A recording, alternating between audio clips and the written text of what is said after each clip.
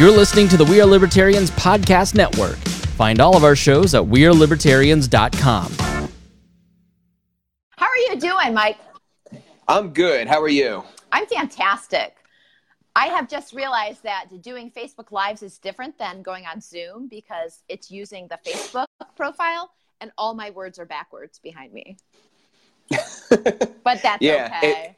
It looks kind of like hieroglyphics or something from here. It's actually a super woke like ANCAP statement that if you can decipher that, people, then that would be awesome. Aw. In a mystical liberty language. Yes, we actually have some engagement already, which is really exciting. So, where are you at right now, Mike? So right now I'm at home. I'm at home in Norristown, Pennsylvania. Was just validating some signatures for the Maj campaign before you went live. All right, that's awesome. So I would like to introduce my guest this evening. This is Sir Michael Heiss. He's actually not knighted, so forget that first part. But he is the founder of the Mises Caucus.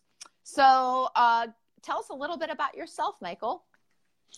So, well, I've been an activist in the libertarian community for over 10 years now. I mean, I got started, I wouldn't say I got started in Ron Paul 08, but I got started knowing about libertarianism, I guess, in Ron Paul 08. And I was young, was new to the internet, didn't really know anybody, so I wasn't involved, but I followed him. And I started getting involved shortly before the Ron Paul 2012 campaign in the grassroots. I ended up doing some End the Fed rallies on my own. At first it was just me and my best friend, went to the Philly Federal Reserve and I was bullhorning, about the Federal Reserve. And then, I set up another one and there was like 6 people or 12 people or something like that. And then I set up another one and there was like 40 people. And I realized that I stumbled onto an underground community in Philly called Truth, Freedom, Prosperity, which was a group of ANCAPs, anarchists of different persuasions that most of them supported the Ron Paul campaign, but they didn't have any affiliation with the LP or the GOP. So like Mark Passio was a part of that crew. James Babb was a part of that crew. And we did all kinds of stuff. So like I became an event organizer. I would organize in the feds. I organized income tax events. I was heavy into 9/11 Truth back at the time. I'm still a truther, but I'm not like involved. I have a few questions about that, but that's for later. Okay. In some ways, I would say 9/11 Truth, is what I really started with. And that was when I was like 14 years old. And in some ways, it really helped because when I started learning about libertarianism, the nature of government wasn't a very hard pill to swallow once you've already accepted the false flag thing. You know what I mean? So, so did that, and then after the end of the Ron Paul campaign, I went apolitical anarchist and got involved with like cop blocking, and I did a podcast called The Big Plantation, and would do man on the street interviews with that, and do some stunts, I guess you could say. I got kicked out of a Paul Ryan event. No, back that up. Please tell us the story. As I have told you, Mike, this is an informal setting, and we like to be silly here. We, meaning me, and maybe my kids. So this is, I have the video of this on YouTube, actually. So me and my buddy Keith, I used to work for him. We left a job site. We were painting houses, and left a job site and got free tickets to go to a Paul Ryan event. And basically, we were in the crowd and just waited for kind of like a lull in the action to shout out, to heckle him, oh, you voted for the bailouts, you're not conservative, this kind of thing. And Keith went first, and Secret Service grabbed him and walked him out. So then I was kind of standing there on my own, and I think they knew that I was with him. So, I went ahead, and I was still pretty good in my Alex Jones face, so I yelled something about like, this dude represents the New World Order, something like that. But people who haven't followed Alex Jones need to understand that it was different back then. Like he really was. Like he was into Ron Paul. He would have Ron Paul on a lot. He wasn't this like I don't want to say alt-right, but he wasn't pro-Trump or the kind of movement that Trump represents. A right-wing apologist. Yeah, like I would say that started along with Molyneux right around 2015, like right as the campaign happened. So this was all before that. But yeah, so then they started escorting me out. And then, the funniest thing about that video is we're heckling Paul Ryan. So I guess it's assumed that we were like liberals, so, one guy, you hear one guy yell at me like, why don't you wake up and get a job? And it's like, we're literally covered in paint. You know what I mean? Like I have paint in my hair. Like we came from a blue collar job site. So, okay, so you basically are saying you're like a badass anarchist. Is that what you're saying, Mike? If that's what you want to call me, yeah. I did go that after they screwed over Ron Paul when the general election hit, and this is also on YouTube. I did go to a polling place to campaign for Vote for Nobody. So like, people would walk in and I would have paperwork and they're like, oh, I know who I'm voting for. I'm like, this isn't for anybody. It's just, I want you to think about this. You know what I mean? Yeah. And basically say like how much debt has to happen, how much wars have to happen, how much regulation has to happen before we all just say like, we don't consent to this anymore. Our rights come from God, not the government. I just want you to think about that. It was fun. Do you consider yourself coming from the right?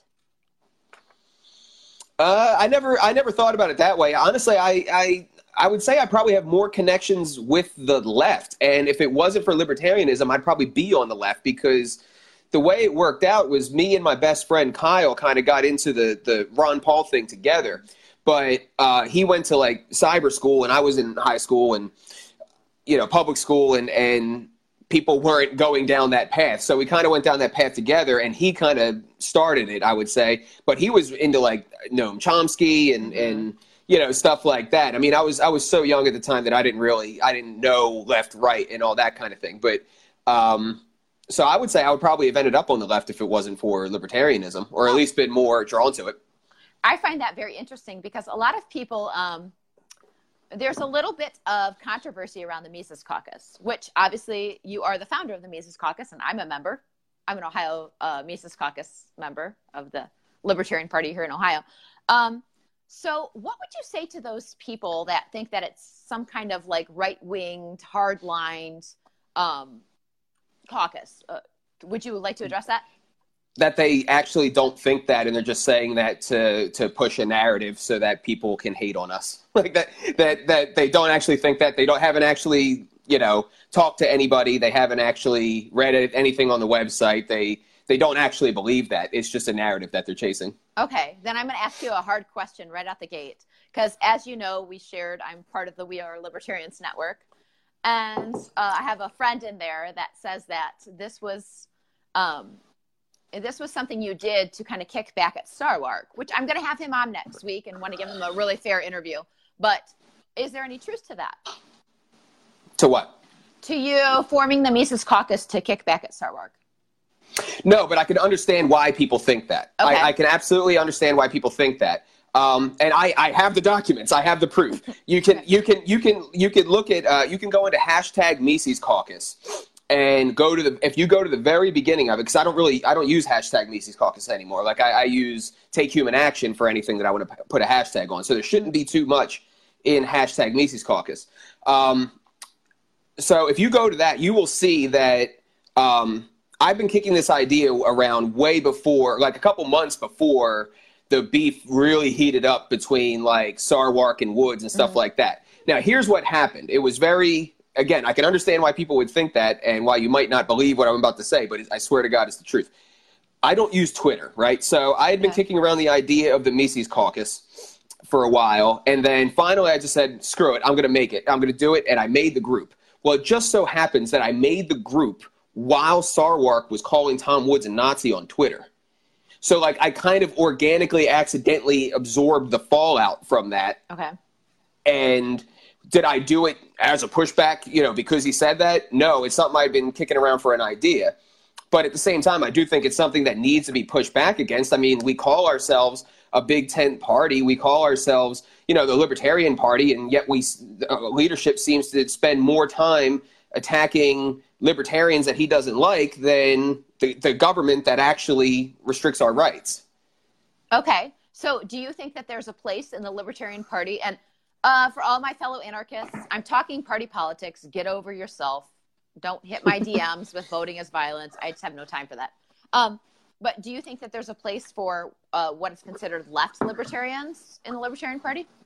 Yeah, absolutely. I mean, I think we should have a healthy competition to figure out, you know, which one, like which branding works, who can bring in the most productive people, all of that kind of stuff. I would not consider socialists to be left libertarians. Right. I would generally consider left libertarians who are more concerned with like civil liberties and that aspect of things. That absolutely has its place. And I've never said anything to the contrary, but I do think that there's certain issues with the different strands of libertarianism that are more complicated than people have really thought, given that we have the Dallas Accord that basically makes it so that all types of libertarians are welcome, from minarchist to anarchist. Right. Well, and I think that's important. So I think that maybe you are, and correct me if I'm wrong, identifying left libertarian as more concerned with maybe LGBTQ rights or right. that type of thing, which they're absolutely libertarians. I happen to be a practicing Christian, but I will defend, you know, somebody's right to not be not to have their civil liberties taken away because they're gay. I think that's really weird. So I think maybe definitions play a big part in that. But as far as the Mises Caucus goes, so you've had some success for sure. There we go. What do you do with your lights? You're going to like dance now? What's going on? Are you have a disco? I saw all like that weird flashing in my glasses. It was annoying me. So. Okay. We have some great engagement. Actually, I did have a question from a friend of mine. He's actually running, I believe, for town council. I'm sorry, James, if I got that wrong. He wanted to know what your favorite sports ball is. So I have, one is not sports ball at all. It's sports fist. I like basketball and I like boxing. Okay. Boxing is a horrible sport. Oh, it's beautiful. It's the sweet science. How? And that's what it's always been called by, but what's really great about boxing in general is it's actually a metaphor and a microcosm of life itself. Go ahead, explain. Well, I mean, you go in there, so unlike it being a one-on-one thing, it's just as much internal as external. It's how much are you willing to take and how much are you willing to give? You know, how far are you willing to push yourself? And that's very much so about life. And if you have a path in life, if you have a meaning and a purpose in life that you've chosen to stake out, it works very much so the same way. Life is a fight. You know what I mean? We're always fighting against the negative aspects of life to pursue, you know, meaning and happiness. And how much can you take and how much can you give will determine how far that you can go. Okay. I mean, these people literally walk into the ring and have wars and walk out with less of themselves physically than when they went in. You know what I mean? Like it's really a sacrifice that these people give. And I just think it's fascinating. Do you think that's smart? Well, yeah, they make millions of dollars. and lots of times, and that's another thing. So like, my favorite boxer, the person that got me into boxing, is Manny Pacquiao. This guy was literally starving on the streets of the Philippines, like 110 pounds, you know, on the end of a civil war, and through boxing became a complete living legend, to where when he fights, the Philippines just stop. Like, crime in the Philippines just stops for the night. You know, and he's probably going to be the president. Now, I don't agree with his politics, but the point is that he has made hundreds of millions of dollars and feeds and houses a whole shitload of people. Like that's pretty admirable. So I think that maybe you prefer boxing because it is an independent sport. It's one person, and you like the story of that character, probably. Well, I like that, but like I said, I also like basketball. I'm a big 76ers fan. Yeah. Trust the process. Sports balls. If you want to watch the best sports cast out there, the best sports podcast, because I don't know sports, it would be Sports Ball by Mike Maharrey and Alan Mosley. That's a libertarian sports ball show. I'm just plugging them because I love them and I can do what I want because they're great guys. Yeah. Okay. So now we want to talk about something a little bit new for the Mises Caucus, the PAC. Tell me your objective, what's going on with that, what you're doing with it. Right. So Mises PAC, we recently launched it. So what that is it's what's called a hybrid PAC. So what that means is there's one committee, two bank accounts, and each of those bank accounts basically serves as a different type of PAC. So you have one bank account that serves as what we call a traditional PAC, and one is a super PAC. So if you've seen me making posts on Facebook like, oh, you can become a recurring donor, the money that we're raising that way from our recurring donors is going to the traditional PAC, which is essentially candidate support money. We actually just voted for our first expenditure to send I should say the other boards of directors just voted for the first expenditure to give $1,000 to the Maj Toure campaign. Mm-hmm. And in a month and a half's worth of time, we didn't spend a nickel on paid advertisements or boosts or anything like that.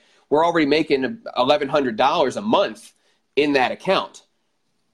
So the goal with the traditional PAC is to give direct financial assistance to local and county level LP candidates across the country.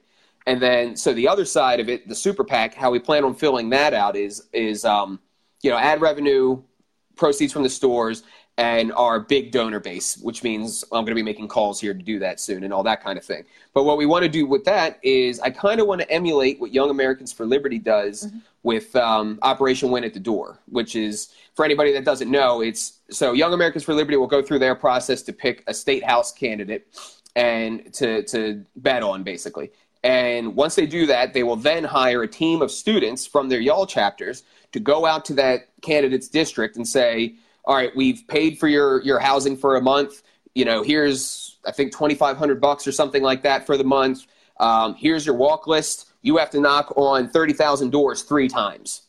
And that's how they win. And they've gotten 38 wins out of like 75 or so races that they've been in, which is and it's their first year that they've done it, which is very, very good. So I kind of want to emulate something like that, but at the same time, because our focus is at the local and county level, for the most part, I don't think it'll make sense to do that for campaigns. For certain campaigns, it will, like Maj, because even though that's a local level campaign, it's like the 6th largest city in Pennsylvania. Right. So, but what I wanted, so my point is I want to do it more for causes, so ballot initiatives, lobbying efforts, stuff like that. So a good example of that I've been plugging a lot is the psilocybin or psychedelic mushroom initiative in Denver, Colorado, where they actually did decriminalize mushrooms. We got involved with that before it was ever on the ballot, right? And so I actually reached out to the executive director of that. His name's Kevin Matthews. And at the time when I reached out, he said I was the first libertarian to have reached out to him. Huh. And so that kind of pissed me off. So we got him around on some podcasts. We got him on Lions of Liberty. We got him on Tom Woods. We got him on Free Man Beyond the Wall with Pete Raymond. And Pete Mance. Then Pete Mance. He's Pete always Raymond. Mance. I'm still trying to adjust myself. Now you're throwing me off. So we did that, and then our organizer in Colorado ended up getting him in front of the LP of Colorado. They passed a resolution to support it. He was able to recruit some volunteers, and they knocked doors and they helped get that effort on the ballot and helped promote it after that as well. And the initiative passed by less than 2,000 votes.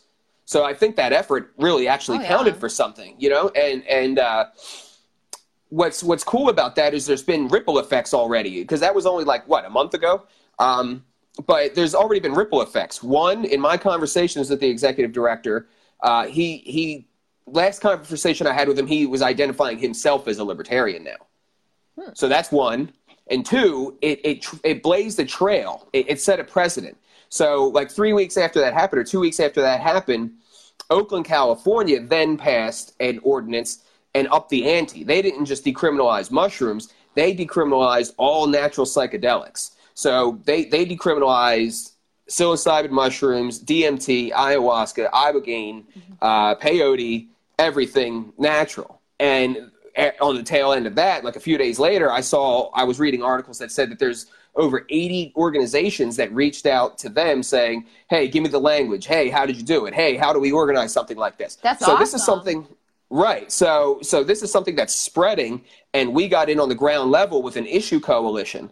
and we can now, learn more and get our people more involved around the country and and not only get the electoral victories where we can get them, but also interact with people who are already active in a political sense and give them our philosophy and see who we can pull towards our side.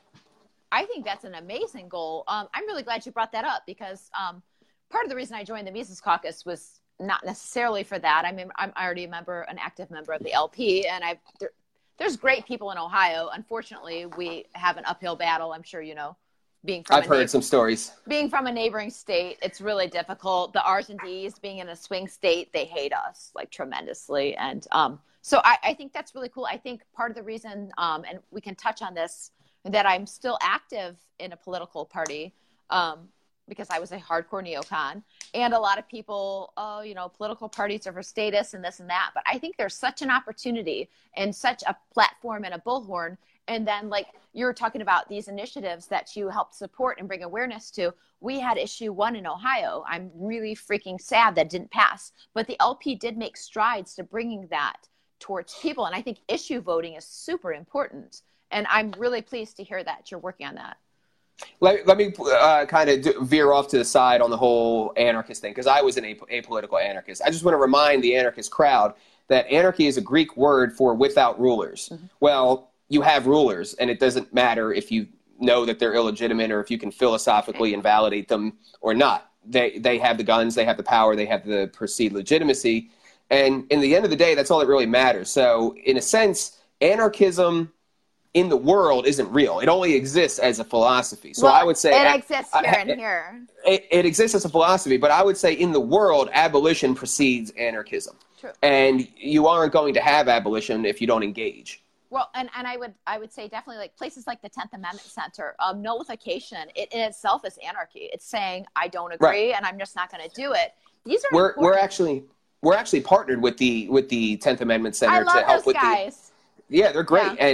And we're partnered with them on the Super PAC side of things, on the the Issue Coalition side of things, and they're actually going to be making a video series at my request to train Michael people. Bolden. Hey, Mike Maharrey. Well, they're going to be making training videos. So, like, here's how you build a coalition. Here's how you influence your city council. Oh, here's Michael Bolden calling city council about an issue, and here's how you should handle that. And all that kind of things that we don't have in the party. We have a very serious lack of infrastructure, and that's one of the things that we as Mises PAC are trying to address. Well, and I think also we just don't have the numbers, which I've appreciated the Mises Caucus, because I think we're bringing in new people, and then being on the ground here in Ohio with some of my Mises Caucus fellow members, we're kind of about doing something really organically and locally and making like relationships and doing real things. And I think that's really important. We don't have this huge national party where we'd have one, but it's not huge, where we just have the benefit of or people, effective. Yeah. Or just the benefit of people just picking one or the other. Like people will just pick RD because they have this, idea that you have to pick one or the other. We don't have that benefit. Like we have to bring people over. And the best way to do that is on the ground. Well, it's on the ground, but I also think that this is actually the power of the Issue Coalition strategy, because it's one thing to explain the ideas to people and them thinking of it as theory. It's another one to become an example, basically. It's another thing to actually go out. So, for example, here in Norristown, I'm trying to lead by example here at home and decriminalize weed here. And the reason I picked that issue is because I have no hope on something like a tax issue or anything like that, because 70% of the voting population is Democrat and the entire city council is Democrat. Right. And when I say Democrat, I mean like a couple weeks ago, these guys voted for a resolution to make Norristown completely green energy by 2050. I have no idea how they're going to do that, and they didn't do it with any public debate. But that's my point. So it's not like, oh, I just chose weed because, But my point is I think it's a winnable argument right now. And actually, I mean, if you look at the dominoes that would fall, it could be a very successful as far as like bringing families back together and really kind of changing an entire system. Here's the thing is so I walked into my first city council meeting, and I introduced the chief of police attends those meetings. I introduced myself to him, and I just threw it out there, and I said, hey, what is the state of decrim around here? And to my shock, he went off on a rant of like, I don't know, but it's time. Like we got to stop locking people up for this and blah, blah, blah. And, nobody's done the work. But if somebody did do the work, I would be down with that. And I'm like, okay. You know what I mean? So all I did was I went and so here in Pennsylvania, we have a medical program, but we can't pass legalization because Republicans control both the House and the Senate, and they control all the committees. So even the ones that supported the medical, not a single one will vote for recreational, even though our property tax situation is like absurd.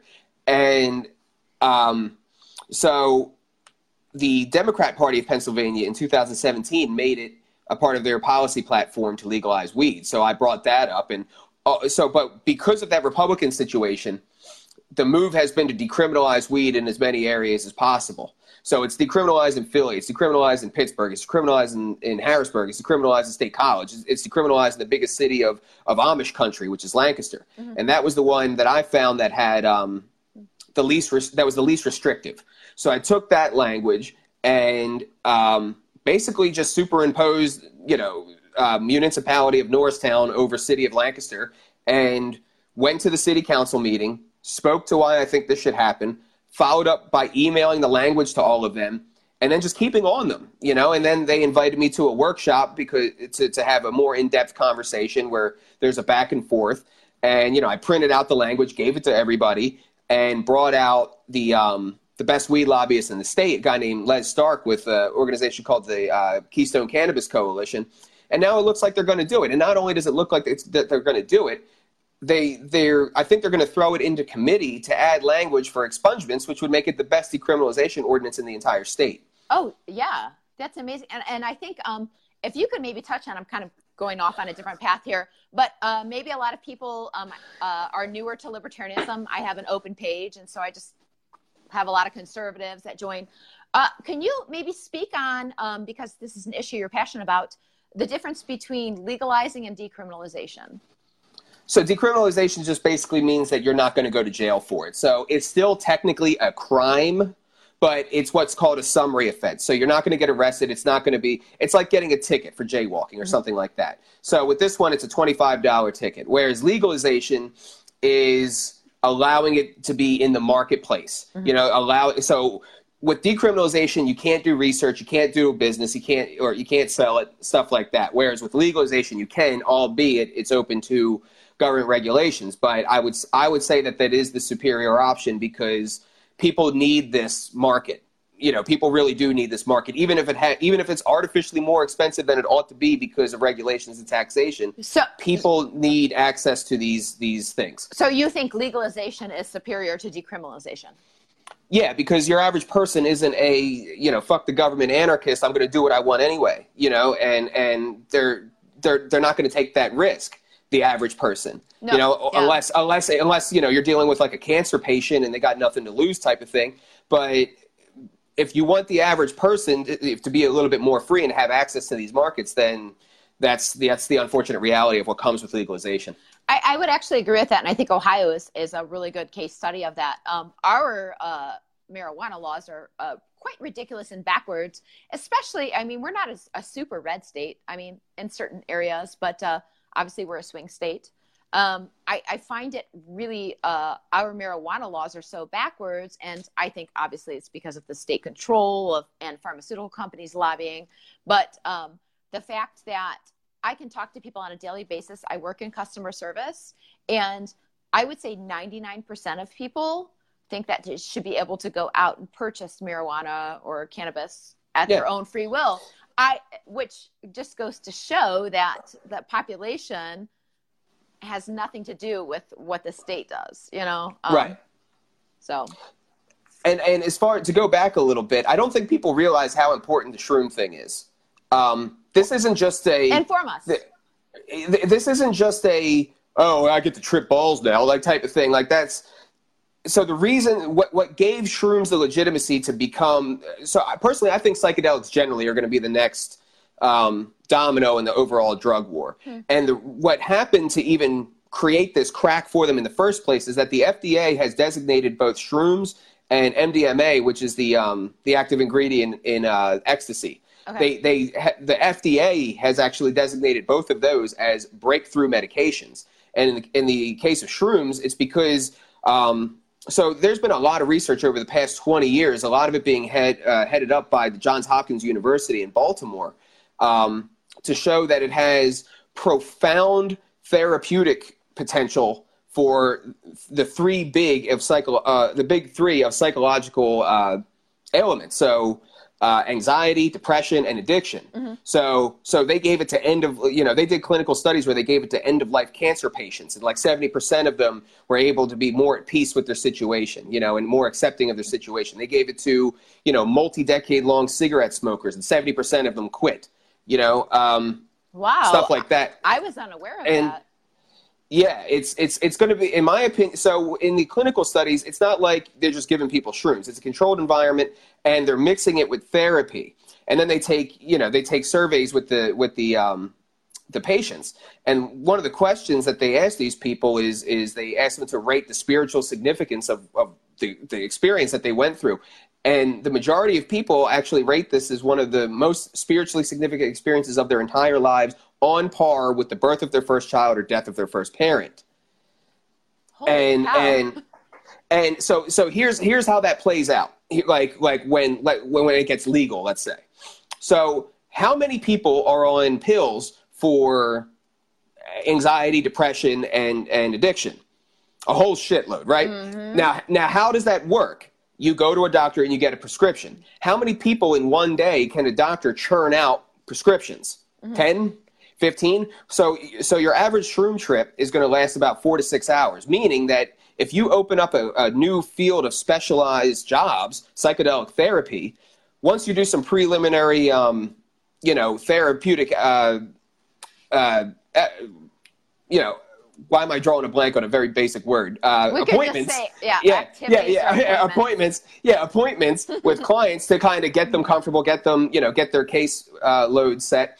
But if you actually do the shroom therapy, the average doctor is probably seeing 1, maybe 2 clients in a day. So let's say that takes 10% of the market from those 3 ailments. Mm-hmm. How many jobs is that? You know what I mean? Like, that's of specialized work. Yeah, that's really interesting. I had not thought of it from that perspective before. I personally think that, and in the case of MDMA, that got granted as a breakthrough medication because it's having a rapid rate of success with PTSD. Yeah. So it's basically making and when I say depression and PTSD, I actually mean treatment-resistant depression and PTSD in the clinical studies. So they're actually that's a lot of the comments. A lot of people have been actually commenting that it's an amazing treatment for PTSD. And I'm going to be honest, I'm kind of ignorant of that. It's, obviously, I believe in the decriminalization. And so before psychedelics, but before psychedelics fell victim to the drug war, MDMA was being used in couples therapy, because and the reason it looks like that it's so effective with PTSD is it allows these vets to talk about things without re-traumatizing themselves, when under a normal state of mind they do re-traumatize themselves and re-experience it. But this puts them in a state of mind where they can deal with it, then as long as it's a productive session, they can take that with them when they come back to the normal state of mind. I want you to send me some information about that, so us here on the ground in Ohio can work on that. So please do that. Got it. But we're going to move on from drugs. Yeah. That was fun. That was really interesting. So went on to your objective for the Mises Caucus. I don't think we're going to hit a game tonight because we're actually having really good discussion. I'd rather just have that. I normally all business. Yeah, because I'm super professional. But I will have you back on to play Pick Your Poison. But you are, would you say that you are his campaign manager, Maj? No, absolutely not. Okay. It's important to, it's important. No, the reason I say that is because I am the chair of a federally filed PAC. It's actually rather important to make the distinction that I am and only ever can be a volunteer. Well, here you go. You heard it here, folks. We'll probably hit a decent amount of numbers here. He is not a campaign manager, but you are supporting him as a volunteer. So number one, what did you see in Maj? And what are you trying to accomplish in helping his campaign? So what I saw with Maj is exactly what he tells you his role is. He talked a lot about, when he does his talks for Black Guns Matter and when he talks to libertarians, he's talked a lot about this idea of emissaries.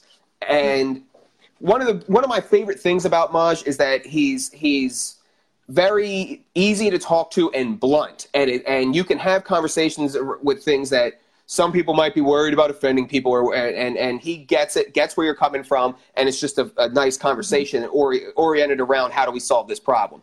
So, for example, it's just the fact that in certain, and this isn't me, this is Maj, like it's just the fact that in certain inner city communities, you are going uphill against a lot of anti-white racism. It's just a fact. And because of that, libertarianism is going to automatically, because a lot of these people are basically conditioned, from school, from media, from the fact that they have been put into a artificially dependent situation and I would argue by design. I would say for sure. that incentivizes them to vote this way, and if they vote for the left, that means they're going to be exposed to left intellectuals, and that's why they know who they don't know who Walter Williams is, but they know who Cornel West is, and that type of thing. But anyway, because of that, you and me, if we go and try to preach libertarianism, we're going to get dismissed as racist, on the right, pro-Trump, whatever. That's understandable, though. I mean, I think so too. I wouldn't say it's okay. I think it's understandable. Right, exactly. And so Maj talks about this concept of emissaries, that we need people from those communities that those communities trust, who look and sound and talk like them, to translate our message to them. And that the fact of the matter is that a lot of these people already have natural proclivities towards most libertarian ideas. Well, the idea of being a hustler is actually pretty capitalist. It's just, they've been essentially regulated out of access to entrepreneurship, and it's not like they don't lock their doors. It's not like they don't arm themselves. It's not like, it's not like they don't understand that they have to be responsible for themselves. And it's just, they don't have any leaders that are teaching libertarian ideals. Oh, that's by design, yeah. Right, but Maj is breaking that mystique. Almost single-handedly, he's breaking that mystique. So what he's done with Black Guns Matter is he goes to these communities. He just raised $200,000 while campaigning for Black Guns Matter, by the way. That's awesome. And so what he's doing is he is setting up workshops in cities where no other Second Amendment organization will go. The NRA is not going into Harlem. So this is my show. Fuck the NRA. Fuck hard. Right, but I'm just making the point is most people, when you say Second Amendment organizations, they're going to think of the NRA. Well, the NRA is not going to Harlem. They're not going to Compton. They're not going to West Philly or North Philly. They're not going to these areas, but Maj is. Good. And he's opening up these conversations because, again, in some of these cultures, the conversation around guns is different than what me and you might have. I've personally had people from these communities tell me, oh man, the Second Amendment wasn't written for me. Those people own slaves, so it doesn't apply to me. Or there's gang activity in the inner city, so they see it as associated with gang activity instead of self-defense. Right. And it's going to be difficult for an outsider to break that barrier, and Maj is doing that. So that's what I saw with him. And now he's breaking the barrier, not just on gun rights, but he's becoming more and more libertarian as the process goes. And he is able to talk to these people in a way that you and me can't. I think that's amazing. And I think that you said that very well. We can pretend that there's some type of translation of liberty to every single person. And in a way, we're all born libertarian. We're all born anarchists. But we live in a state of society, and we live in a society where government and media, we group people into certain groups, and breaking through that's really difficult because there's such a control. Like media, it completely controls the idea that the inner city, there's gun violence, that these people shouldn't have guns, where the liberty movement could really bring about a lot of positive change. But if I'm going in there as some like red-haired white girl that lives in the suburbs, why the hell would they listen to me? You know, right. I wouldn't listen to me. So I think that's an amazing point. Yeah, and Maj is very open to having us give him information for the purposes of it being translated. So, like, for example, I just gave him a book by Walter Williams called Race and Economics, How Much Can Be Blamed on Discrimination. And the point of this is that you will see members of the left, and again, a lot of the black community is voting with that demographic. So you will see arguments there that, oh, racism is what keeps blacks out of jobs, or racism is what makes them have a proclivity towards welfare, or racism is what's keeping black youth unemployment at 50%. And I'm not saying that there's no element of that, but it's not the primary element. It's not. And but the thing is that you can bumper sticker things that way and stir up people's emotions and lead them by the nose with stuff like that. You can't so you can bumper sticker that, but you can't bumper sticker this, which is to say that back during Jim Crow, despite Jim Crow, blacks were entering the middle class at a rate not far different from whites, or even higher than whites, despite Jim Crow, despite the fact that the schools still sucked. Yeah. So the reason for that is because back then the cities weren't as regulated and taxed the way they are now, so there was actually blue-collar jobs that provided a middle-class existence. Economic freedom brings everybody up. Right. And obviously the social situation is what it was, but and no one's making excuses for that or justifying that. It was horrible. But the point is that despite that hurdle, that's how strong markets are. Like, despite that hurdle, that they were entering the middle class at a higher rate. So now that the regulations have come in, and so the schools are basically producing graduate level illiterates. So if you raise the minimum wage, you're basically cutting off the people at the very bottom from being able to negotiate themselves into a job, and you're basically cutting off the bottom rungs of upward economic mobility, and creating a situation at the bottom where you are artificially incentivizing a choice between the welfare state and other means of making money. And this is where the drug war comes in and is disproportionate. Like, I wouldn't say that the drug war itself, I personally wouldn't say the drug war itself is racist. I would say sentencing. You know what, Michael? I would. So there's two parts to that. I'm going to interrupt because that's what I do. So I actually had Eric July on before, and he brought a good point. He struggled a little bit, and I understood that. He came from the inner city, but he also thought that people didn't. The drug war was racist, but at the same time, he didn't want to say it was necessarily because people are responsible for themselves. I think that it's both. So I have known. Well, do me a favor. Define racism, because I find that people actually mean by racism is they're calling a disparate outcome racist. No, I don't believe in that. Trust me, I fight fair housing all the time, and they say the outcome of something, even if the intention is different, is racism, and that's bullshit. I don't believe in that.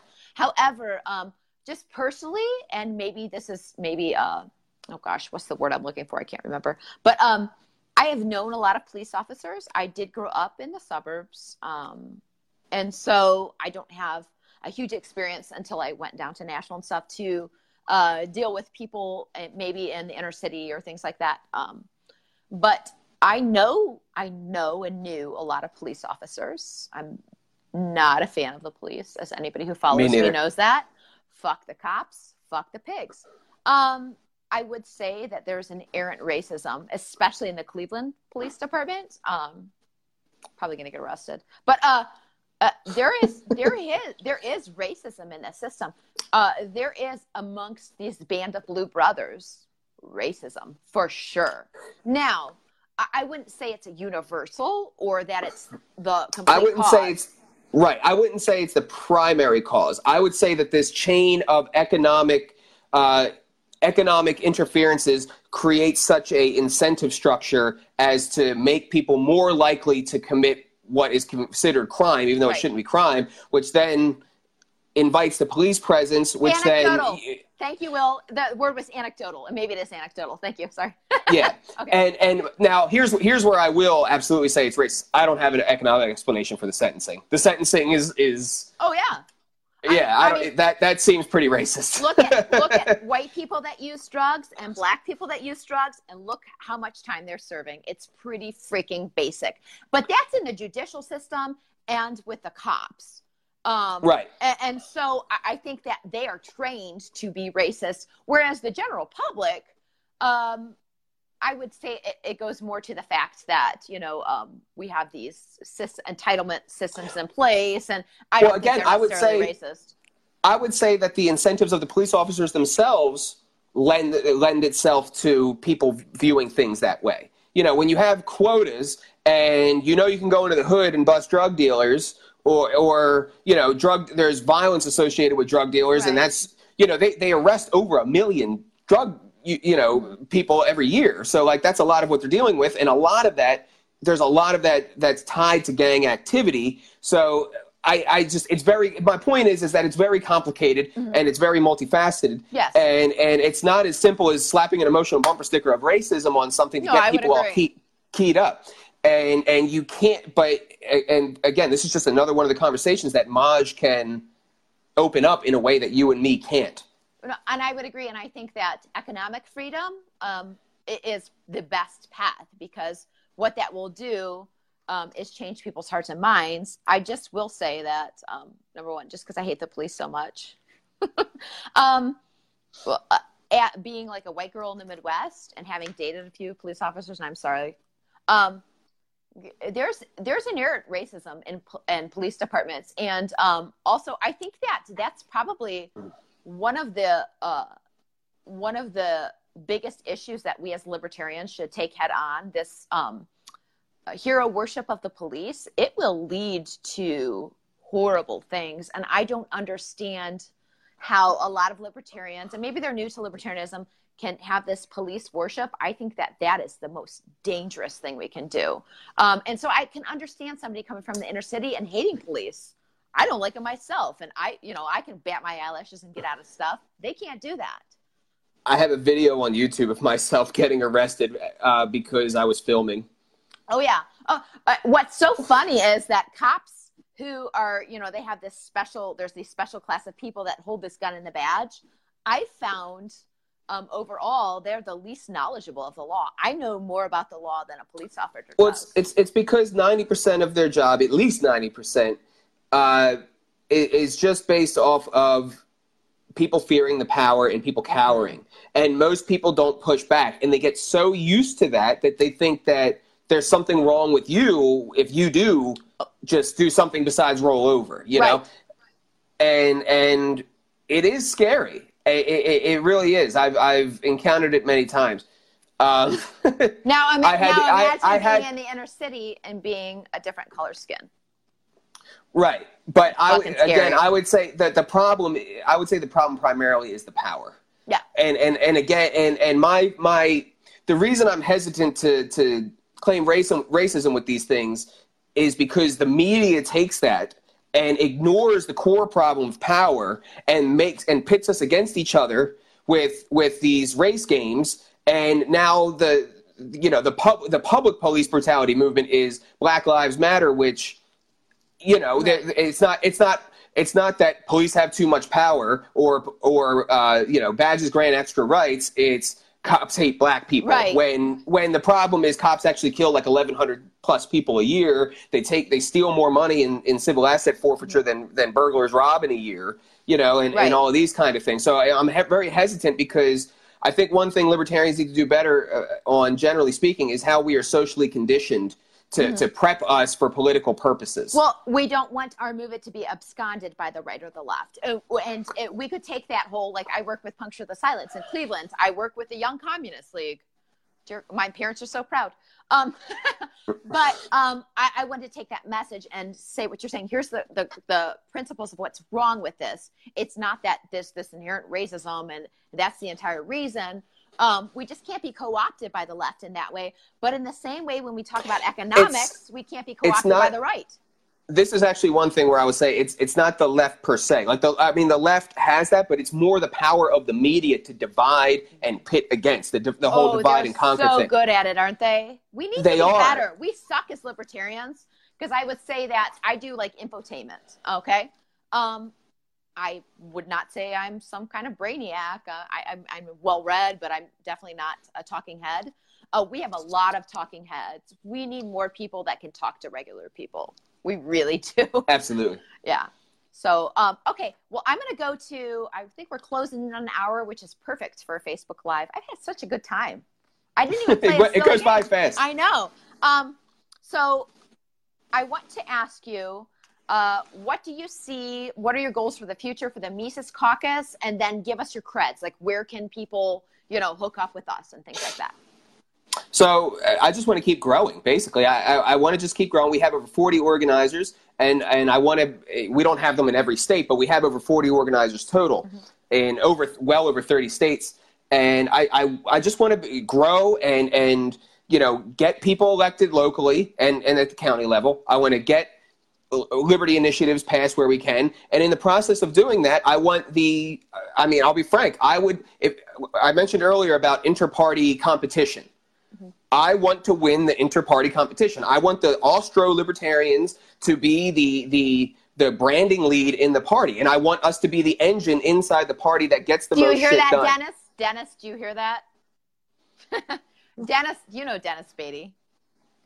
Oh yeah. He's on the Wall Network, but yeah, he was just curious. He had some questions for you. I did ask you one, but he's a good guy. But there's multiple ways of looking at that. Like Dennis would try to paint that. I think Dennis would try to paint that in a bad way. But why shouldn't we be competition? I thought the whole point was that that competition breeds innovation. Yeah. And all that kind of stuff. So if I may say so myself, I'm not aware of a hybrid PAC that is aimed at the bottom up of the party long term ever. I'm not aware of that. I'm not aware of any other organization in the party that's making $1,100 in a month and a half to help candidates without spending a nickel to get it. I'm not aware of that. So even if you don't agree with the Austro-libertarian position, which I would say is rather big tenant itself, believe it or not, then that's fine. But I do think that we deserve some respect because we're doing a lot of really good things for the party. We can build bridges and already have built bridges that the party itself has burnt. Now, some people are happy about that, but that, I think, shows the difference between competition and the toxic element. We shouldn't be happy about trying to burn bridges with Ron Paul or burn bridges. I don't want to burn bridges with left libertarians. I want to burn every bridge with socialists. But my point is that we are a all libertarian group, and I think as long as we have definitions of what makes a legitimate part of the libertarian tent, that we should follow that, and that's it. I think that's a great point, and I would say I'm somebody that is more of a uniter. I'm a bridge builder, and I'm a member of the Mises Caucus of the LP, and I'm very active in it. And I think that's a good point. And most people I associate with, even I joked about Dennis. He's actually very pragmatic and would love to build bridges with people. So I use the word Austro-libertarian, right? So Mises himself was a utilitarian minarchist that upheld the idea of the UN. That Rothbard was a pro-choice anarchist. Yeah, he was wrong on some things. They all are. Yeah, we're human beings. We're fallible. Right, but my point is that the Austro-libertarian position itself is it's not just one line, and it's not that simple. And I think there's certain conversations that we haven't had in the party about how diverse it really is. So let's take borders, for example. The truth of the matter is that from what my observation is that there is two different legitimate positions on borders that would recommend different policy prescriptions, but both come from different legitimate lines of libertarian thought. So I would say the open borders position I am open borders. Yeah. Right. I would consider myself private borders, but again, of course. That shouldn't even be. Why are we? Well, they're two different things. No, yes. So it's not. But they're two different things. And I would don't say believe in collective ownership, but I definitely believe in private property rights. That's a cornerstone of libertarian ideas. Right. I don't know and why I would this say, is hard. Well, because in my opinion, it comes from the fact that there's more than one strain of legitimate libertarian thought. So I would say the open borders position comes from the liberal line of evolution. And I mean that in the historical sense, like the founding fathers, all that kind of stuff. Mm-hmm. I think that has come through as the open border position is manifested in this, whereas the private borders comes from the Rothbardian line of libertarian thought. I love Rothbard, but he was wrong a lot, but I love him. Or another way of putting it would be the logical deductive line of libertarianism. You know what I mean? And those two things are both legitimate lines of libertarian thought, but manifest themselves and most times they manifest themselves with the same kind of, let's say, policy prescriptions or end goals. Right. There's just a couple of them where they don't. You know what I mean? And we have to accept that. I would even say, because I'm an anarchist, I'm not an agorist. I try to in certain points. I get a lot of shit for voting and being in the political process. And I don't really care anymore. I used to. But I would say that even, scaling back government, so going to like an Ellis Island type of, border control, I'm okay with that because it's better than what we have. Right. And so I think pragmatism is really smart. I think that libertarians happen to, on average, and this isn't true all the way across the board, they happen to be a little bit more intellectual people that think a little differently. It's not easy to come to that. There are people that might buck certain mainstream ideas. So all we do sometimes is sit and fight about things and try to be smarter when we're missing the forest for the trees.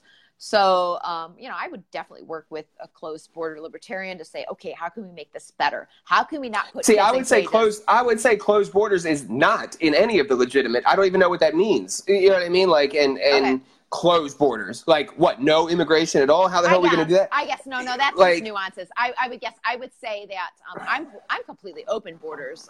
I'm for private property, right? So if I make a deal with somebody to come and work for me and I'm going to house them, who the fuck is the government to tell me I can't do that? Because they're nothing. But I understand that we live in a world that's, we are surrounded by countries and states and governments. And so I would say there's a reality problem. Right. Yeah. But that, oh gosh, Lord, that's been like the discussion on my social media for the last 3 days. But anyways, where can we find the Mises Caucus? I know all these things, but let people know. Well, I'll give a little bit of a lightning round because we have projects that we're working on outside of just the political stuff. Okay. So the main website is lpmisescaucus.com. And there's some choice pages there that I would really like people to go to. One is the Meet the Team page, and that's where you can see all of our organizers and contact them and try to get involved. And then there's also the Beginner's Guide to the LP is a page that we have where if you're new to party politics or you're new to being active, this will give you some of the basics of Robert's Rules. It'll give you the basics of the structure of the 3 levels of the LP. It'll tell you about what are committees and how you can get involved. What are some basic projects you can do at the beginning to get started, all of that kind of thing. So the Beginner's Guide to the LP. Okay. We're producing content. We're growing an email list. And so that's the main function of the website.